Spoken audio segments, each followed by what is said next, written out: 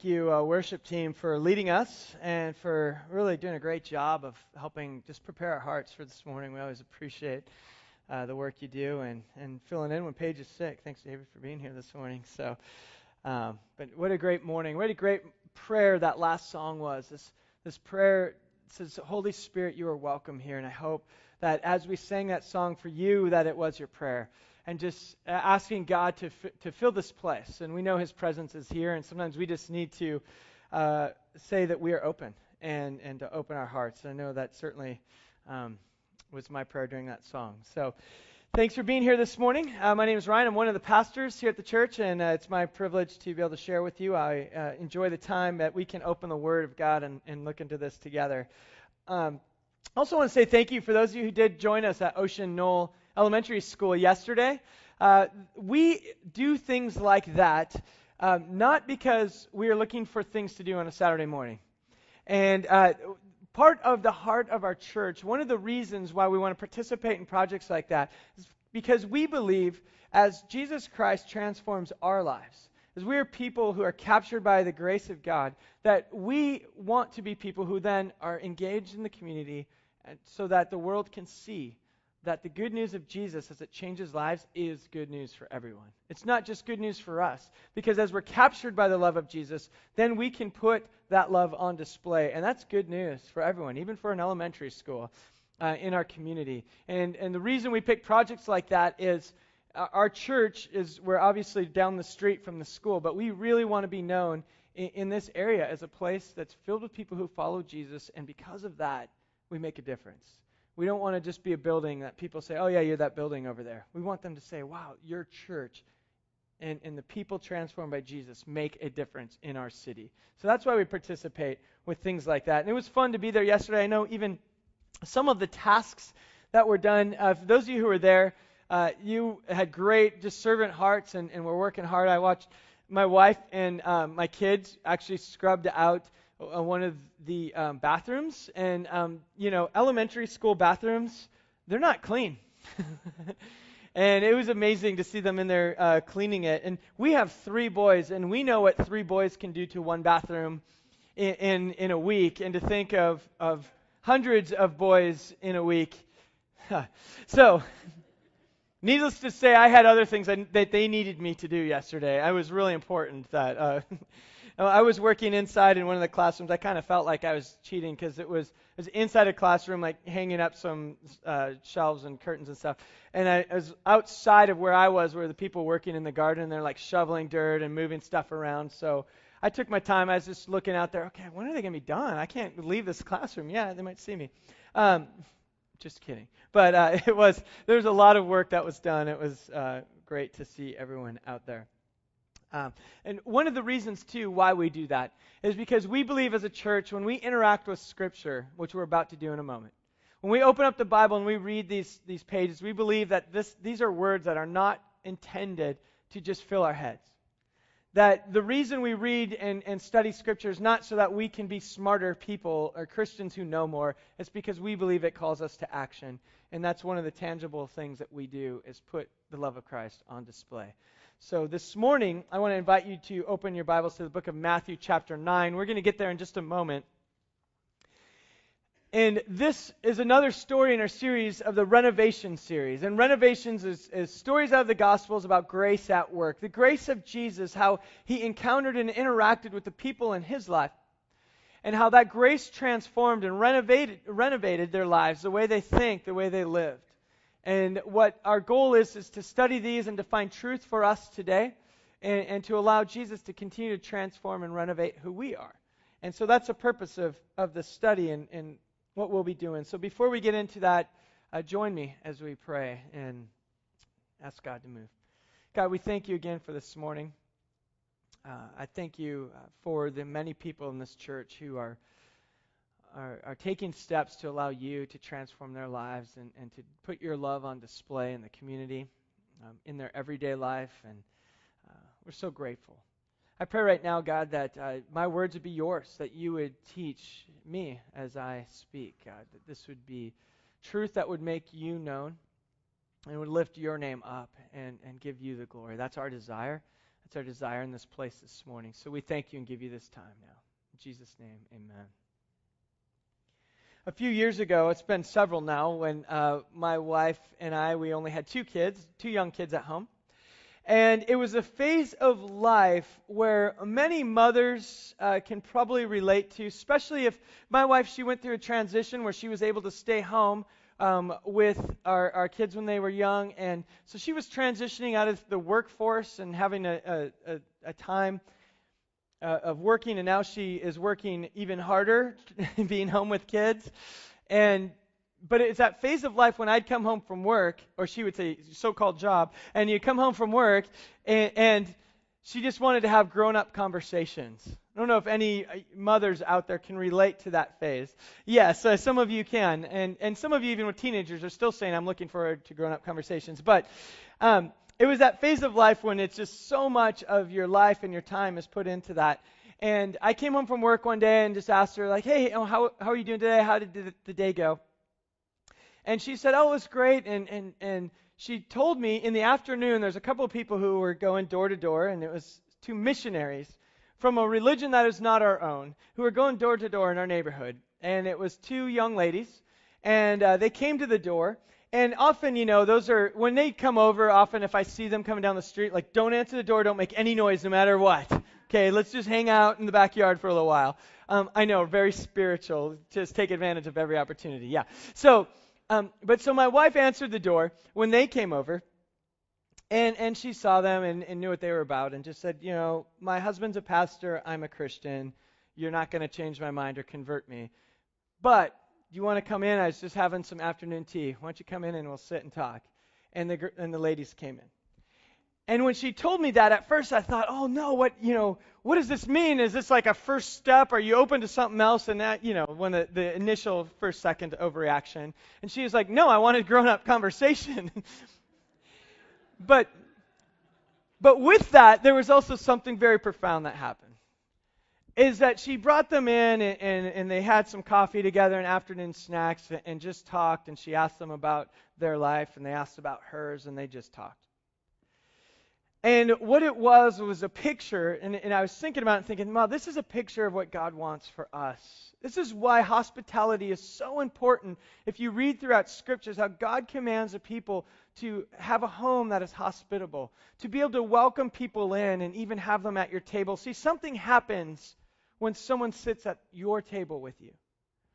It breaks down all kinds of barriers and allows this real interaction to happen. And as she told me this story and I thought about it later, I thought, isn't that really probably how we should all be? That's a great example to me. And when I read this story today that we're going to be studying in Matthew chapter 9, I was remembering this. Because in the story here in Matthew chapter 9, we see a story of Jesus being welcomed in and actually dining with some people who you would find in the first century to be a very unexpected dinner party. It was not an event that made a lot of sense in context of their culture. And so this morning what we're going to do is read this story in Matthew chapter 9. And then take a few moments to really dig into the context and the historical background of everything that was happening, that to first century they would hear it and it would make more sense than it does today. It was a little more scandalous to them than it is maybe for us. So that we can look in this and then we'll learn a little bit about the heart of God and the response that we're asked to have. So join me as we look at Matthew chapter 9. And pick it up in verse 9 here. And this is after Jesus had been interacting with some people, and he is in the region of Galilee, probably in the northern region by this town called Capernaum. And he's traveling on some road in that area. And in verse 9 it says, as Jesus went on from there, and he saw a man called Matthew sitting in a tax collector's booth. And he said to him, follow me. And Matthew got up and followed him. Now, some other versions of the gospel, in the book of Mark, for example, it refers to Matthew under the name Levi. It's the same person, and likely he had two names, as Matthew Levi was probably his name. And so if you read another version, account of the same story, or sometimes you say, where's Matthew? It's the same person. That's just a little historical note there. So, verse 10. It happened that night that Jesus was reclining at the table in the house. And the house that he was reclining at was in Matthew's house. And we know that from Mark chapter 2. And behold, many tax collectors and sinners came and were dining with Jesus and his disciples. When the Pharisees saw this, they said to his disciples, "Why is your teacher eating with tax collectors and with sinners?" And Jesus heard this, and he said, "It is not those who are healthy who need a physician, but those who are sick. Go and learn what it means, 'I desire compassion and not sacrifice.' For I did not come to call the righteous, but to call sinners."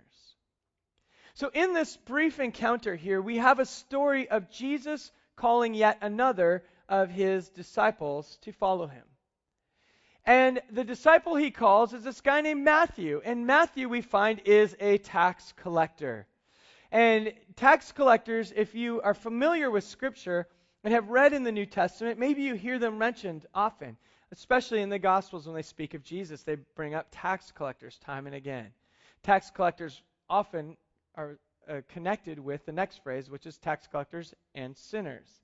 And so today what we want to do is understand a little bit of why is this such a big deal, Jesus' call of Matthew and Matthew's response that we see.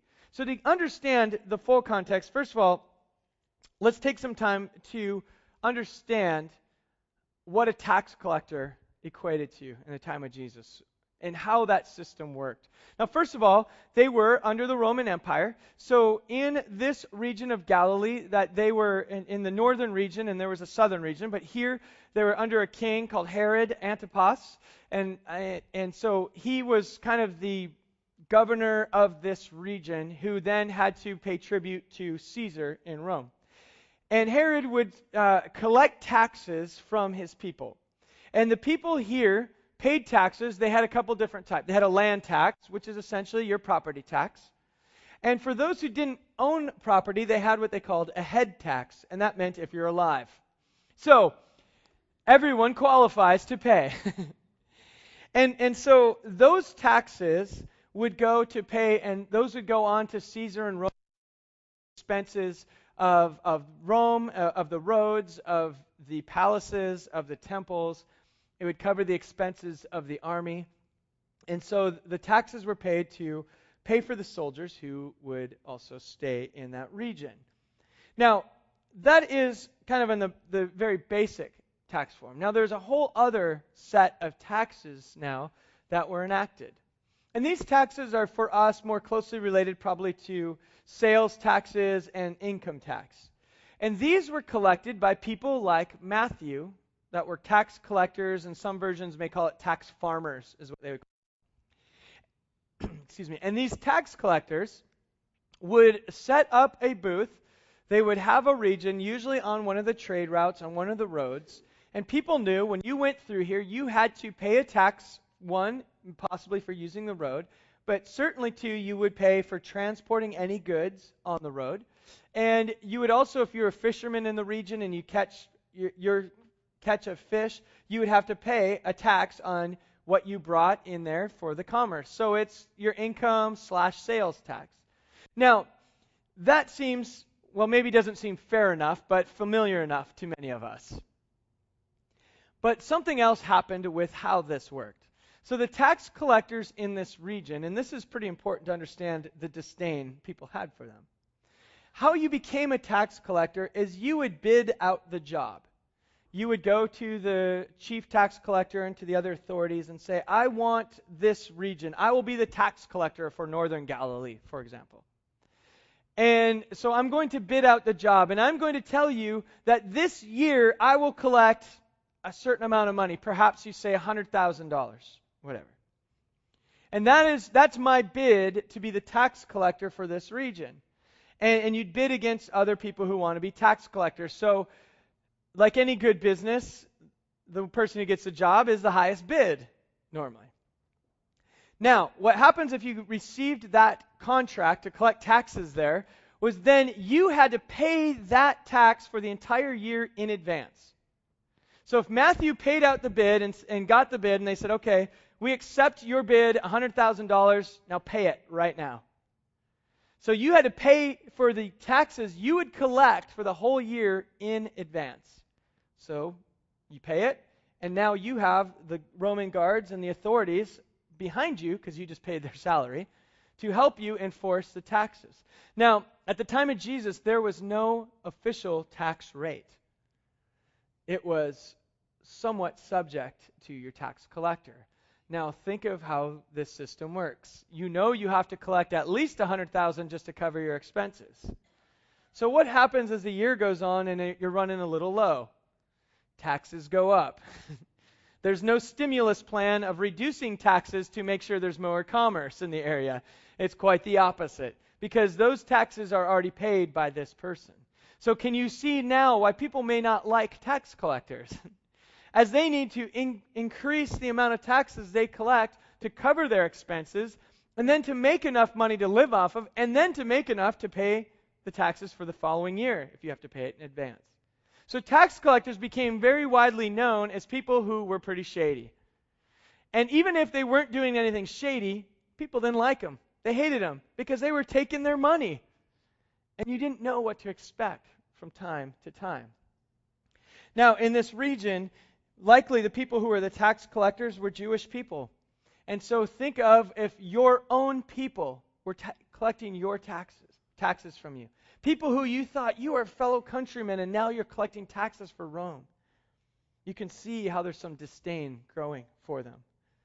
According to the Talmud, which is some Jewish writings after first century, and it kind of talks about how you should interact. It has a lot of interpretations and laws. And one of the things as they talk about tax collectors, they say this in the Talmud. It says, all tax collectors are to be considered robbers.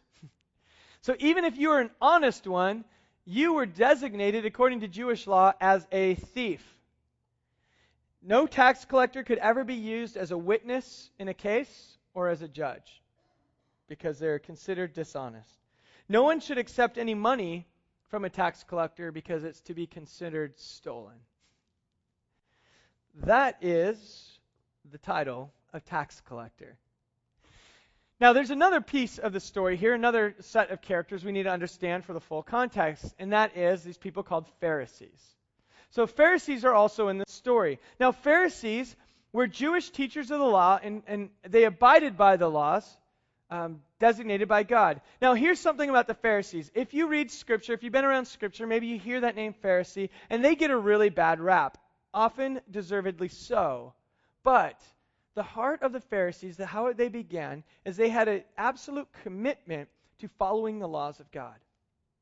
The original intent of a Pharisee was to understand the ways and the commands of God and follow them so purely that they would not have any defilement in their faith. Their desire was that their faith would be pure and their nation would be a nation dedicated to God, not to Rome or to Greece or whoever was on the throne conquering them at the time. So at the beginning of the whole movement of the Pharisees, there was a heart that was pure. In fact, Jesus and his theology is very closely associated with the Pharisees. In fact, he probably did not disagree with most of what they believed. The Apostle Paul from the New Testament also came from the background of being a Pharisee. See, Pharisees were deeply committed to the ways of God.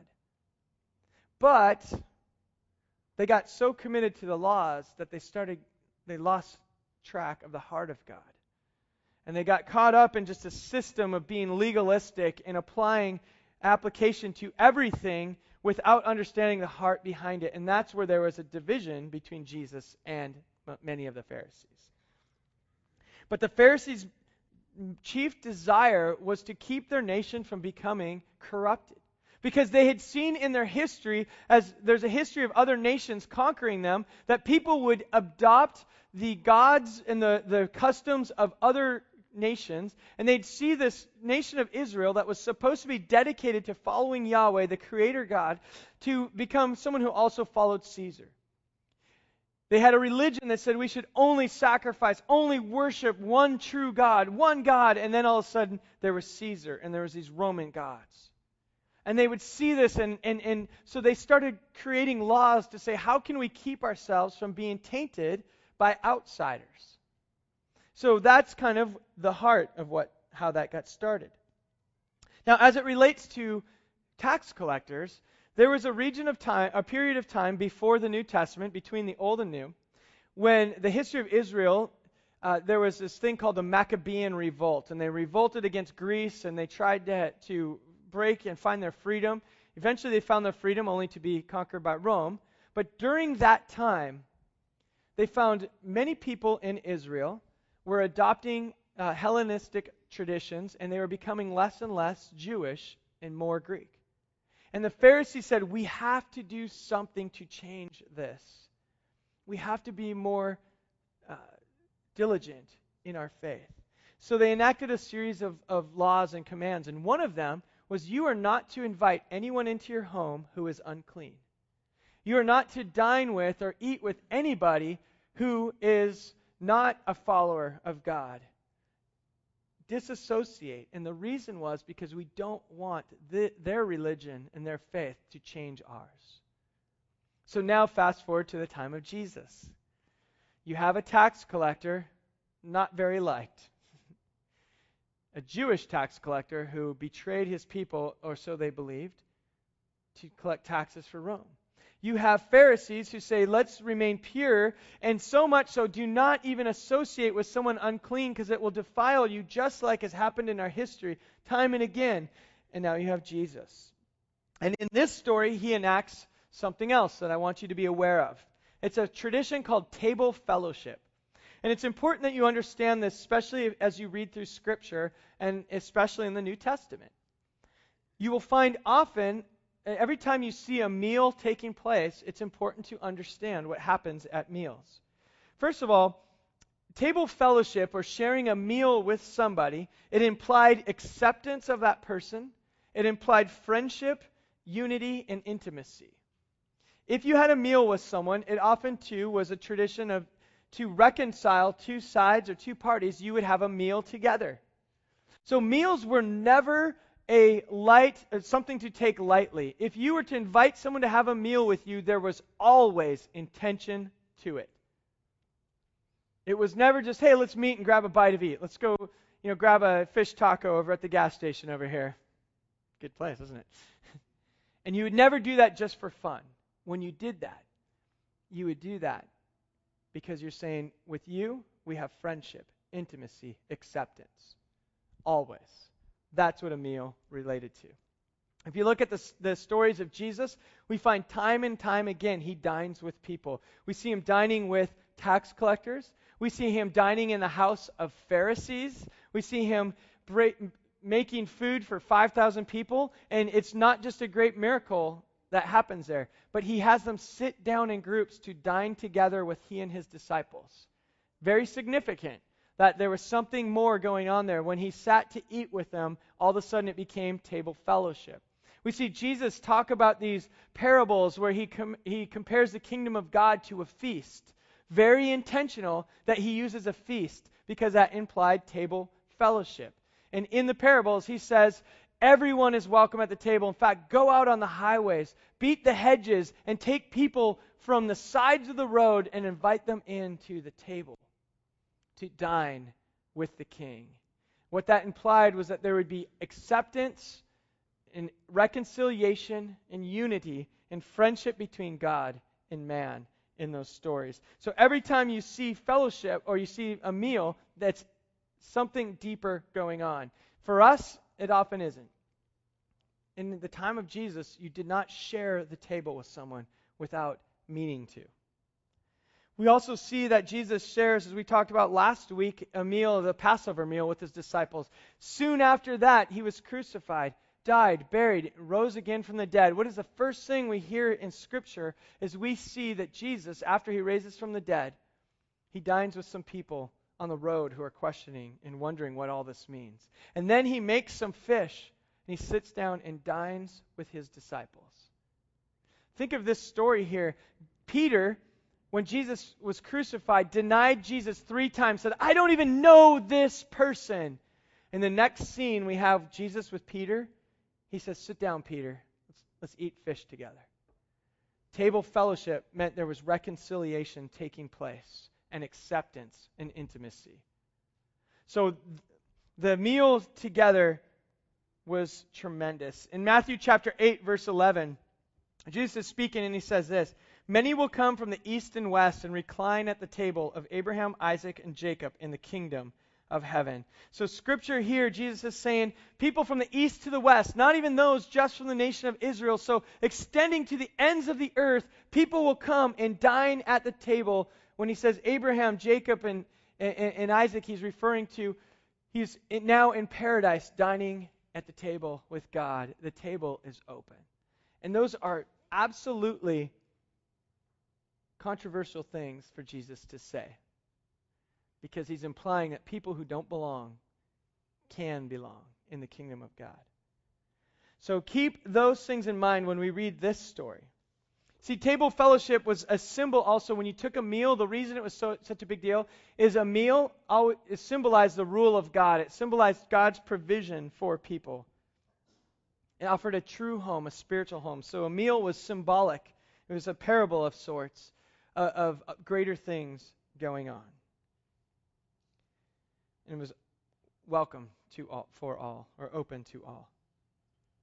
So when we look at this story now, knowing about tax collectors, knowing about Pharisees and their commitment to purity and their commands to say don't eat with anyone who is unclean, and we know about the significance of table fellowship, now let's look back at the story and say, what are the lessons that we can learn here? What are the things that we can take from this story? The first lesson here is there's a lesson about the heart of God. Notice God's heart in this story. If someone like Matthew was a tax collector and he was so hated, and even for good reason, he and his people were set on the outside according to the leaders of the day, notice God's heart for Matthew. Even someone who maybe was betraying his own countrymen, probably someone who had cheated them from time to time. And Jesus goes to Matthew. And I believe that Matthew already probably knew about Jesus. They probably even had some conversations before.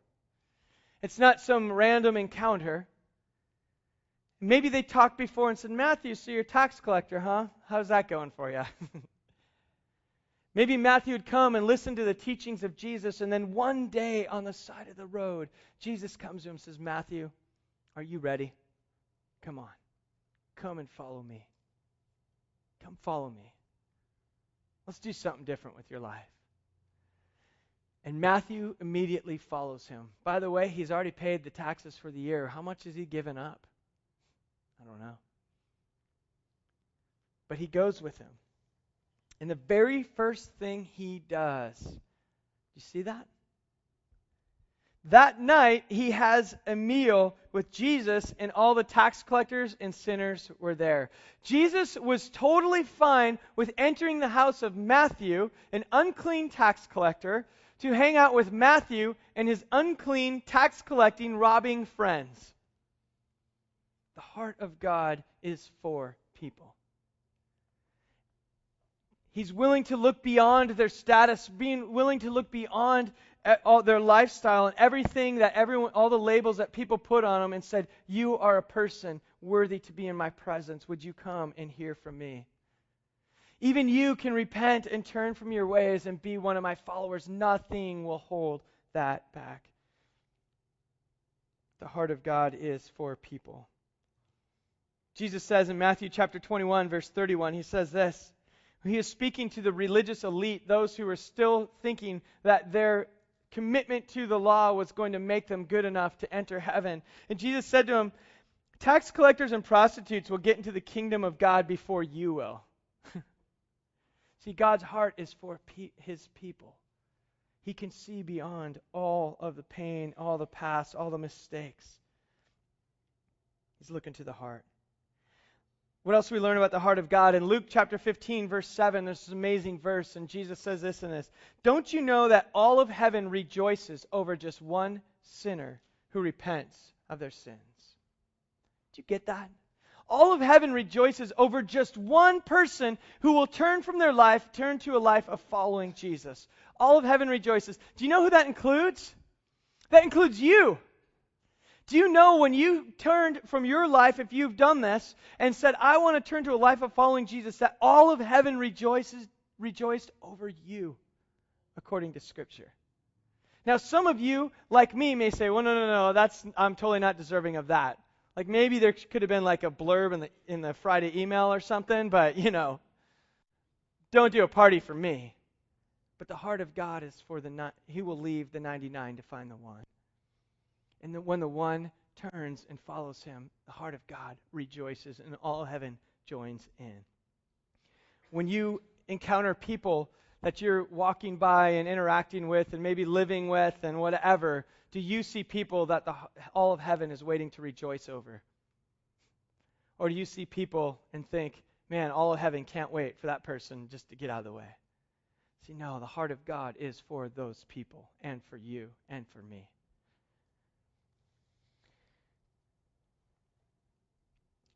There's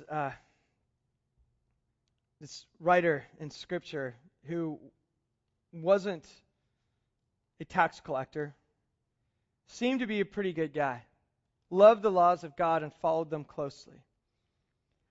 And he wrote in 1 Timothy chapter 1, he wrote to one of his students. And this is coming from someone who, this guy had it all figured out. And he wrote this to his student named Timothy. He said, "The grace of our Lord is more than abundant with the faith and love which are found in Christ Jesus. Here's a trustworthy statement deserving full acceptance, that Christ Jesus came into the world to save sinners, among whom I am the foremost of all sinners. Yet for this reason I found mercy, so that in me as the foremost of all sinners, Jesus Christ might demonstrate His perfect patience, as an example for those who believe in Him for eternal life." This is written by a guy we call Paul, the Apostle Paul. He calls himself the chief of all sinners. Paul was a Pharisee. See, the heart of God is for the tax collectors, for the lowly, and those who feel like they just can't live a holy life. But the heart of God is also for those who are committed to His ways. Those who maybe their lives don't look quite as messy. The heart of God is for those people too. So for anyone in here who is better than the other people, God's heart is for you too. In other words, He loves all these people. And in light of Jesus, all of our sin, it doesn't matter if you were coming out of a lifestyle of addiction or you're coming out of just a lifestyle where you struggle with anger, all of our sin makes us unworthy in the eyes of God. That's how Paul can stand and say, I was the worst of sinners. Maybe his lifestyle didn't seem like it, but he knew his heart. But the heart of God is even for Paul. So that's the first lesson that we learn there. The second lesson that we learn is really kind of our challenge for today. So the lesson we learn is we are, I think, challenged here to live as Matthew lived, to do as Matthew did. Notice the very first thing he does when he throws a party, and who's at Matthew's party? Tax collectors and sinners. Matthew was a tax collector and sinner. In other words, the people who were at Matthew's party were his friends. The people he related to very well. Do you know that in the kingdom of God that you are not called to be like everyone else in this room? That you have a unique set of gifts, experiences, passions, everything. And God wants you to be who you are, to reach the people in your life. He doesn't need us to all be the same. And so the challenge for us is, who are the people in your life, in your circles, who you already relate to? That's who God's calling you to do what Matthew did, to extend the table fellowship to others. I know for me in my life, I was talking with my oldest son yesterday, and my oldest son, he has grown up with me, so he's tolerated sports. I love sports and all sports, and he plays some, but not as interested. He's kind of more on the artsy side and kind of got into like the comic book movies and stuff like that, which, those of you who are into that, good for you. My wife said, you got it when the Avengers came out. She said, we got to watch this. It's so funny. It was a really good movie. And I fell asleep after 15 minutes. And sorry, wow. That's the response of my son. And they wanted to disown me. But we were talking yesterday about that and how he's like, Dad, you're just all sports. I'm like, I am not, while I was watching the Padres game. But that's okay, because that's the world I live in. That's who I am. And, I've shared before, I have the privilege of, coaching baseball. I love it. I have great interactions with a lot of people. I like to play basketball. I play at the community center here. And the guys I play basketball with, guess what? They like playing basketball too. We have a lot in common. And it's not uncommon that our days we'll be playing, and then maybe in between games or after games, that conversations come up about real life and faith. Just last week, someone was asking me about my work and what I do. And often people who aren't familiar with church say, yeah, so what do you do? And some of you might be wondering that too. But but what was this wonderful conversation to then talk about what goes on in the life of a pastor. And they say, like, so you do that, or you meet with people, and what kind of, how do you process through that? And here's this, all of a sudden, this door that opens up through a common interest in sports. We weren't talking about sports, but that's what we have in common. They were my tax collectors and sinner friends, just like me. And to be able to open up this world and share with them why I do what I do, and how Jesus has transformed this part of my life. And guess who gets to talk to those people? I do, because I play basketball and so do they. Guess who gets to talk to the people at Comic-Con? Not me. They would make fun of me. Be like, oh, look at you wearing your baseball shirt. Just kidding, Eric. So yeah, the challenge for you today is, can you be like Matthew? Who can you invite to the table? What are the situations in your life that are allowing you to put Jesus on display? I also had this weekend, it was fun. I through baseball, I coached this one little kid, a fun kid on my team, and his mom was getting married this year, her second marriage. And they asked me, they said, hey, we're looking online to find someone to do the wedding. And we heard you do weddings. So you're better than someone online, well, you do it. And they said, we're not into that religious thing at all, though. I was like, that's cool. All right, let's sit down and talk. And so on the bleachers at the YMCA after a baseball game, we started talking. And I said, well, here's my idea of marriage. And I was able to share with them and say, I'd be happy to do your wedding, but if I do it, I got to talk about what I believe about marriage, and that is that Jesus Christ gives a perfect example of love. That we are imperfect people who do not deserve forgiveness. We're imperfect people who sometimes need a great amount of patience from God, and that forgiveness is there, and patience is there. His love doesn't fail us. That is a model. God gives us a model of how we are to love one another, and they said, that's awesome. Share that at our wedding. And it happened. I don't know why it happened. Just to be present where you are and just say, God, okay, I'll try this. Now, Brian, there's no way I could say those words. That's okay. You know what you could do? Let's say you're volunteering at Ocean Knoll, and someone said, what do you do Saturday morning? Well, I went over to the school and I scrubbed the bathroom floor. Guess it is the most likely question you're going to be asked if you tell them you did that. Why? Why? And your answer might be, I have no idea. I will not do that again. No, what a great opportunity right there just to say, you know what? Because I've been transformed by Jesus, and we're part of a church that also wants to extend that love and grace to our community. If that's all you can say, guess what? God's way smarter than you. He can use those words and make them work. He can use them. So who are the people in your life, your tax collector and sinner friends, that you can invite to the table, that you can extend this invite to, just the way you live? And your people are not my people who you can reach. And that's the good news about Jesus. He's invited you to participate. We are not desiring to be a church that just hears this and says, okay, those of you who are paid, go do the job. No, we want to be a church of people who say, because of Jesus, we will be like Matthew and invite others to the table. I'm going to invite the worship team to come up. And as the worship team makes their way up, I want to ask you a couple questions here. And the first one is this. Can you remember being in the place of Matthew? Do you remember being invited to the table of Jesus and in his presence, and all of a sudden, you who felt unworthy, now he's invited you in? This morning, I want you just to recall that time.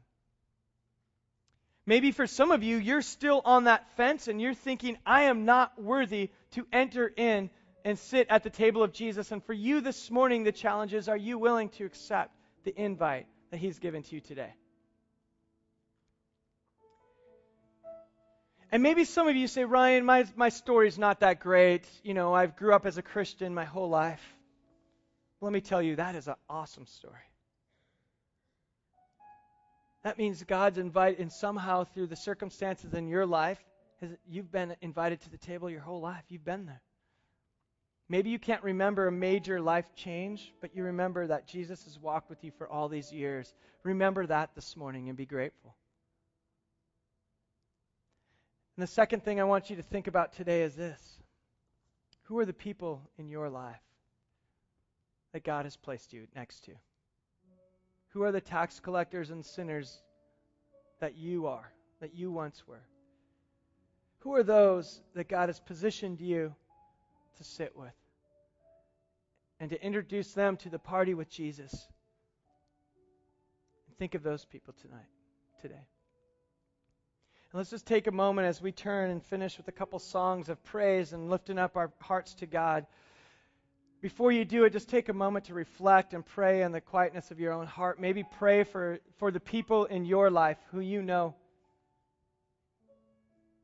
you want to introduce to the table of Jesus. And then let's respond and just worship and sing out to our God, being grateful that you and that I am invited to the table.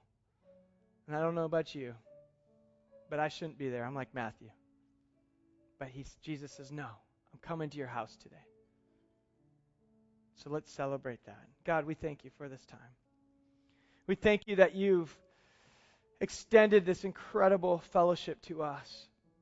Undeserved, unearned. But you've given it to us, God. And you also extend this to those that we encounter. And I pray, Lord, that you would give us the opportunities to be faithful to you. Like Matthew, God, could we invite others and introduce them to your presence? We thank you and give you this time now.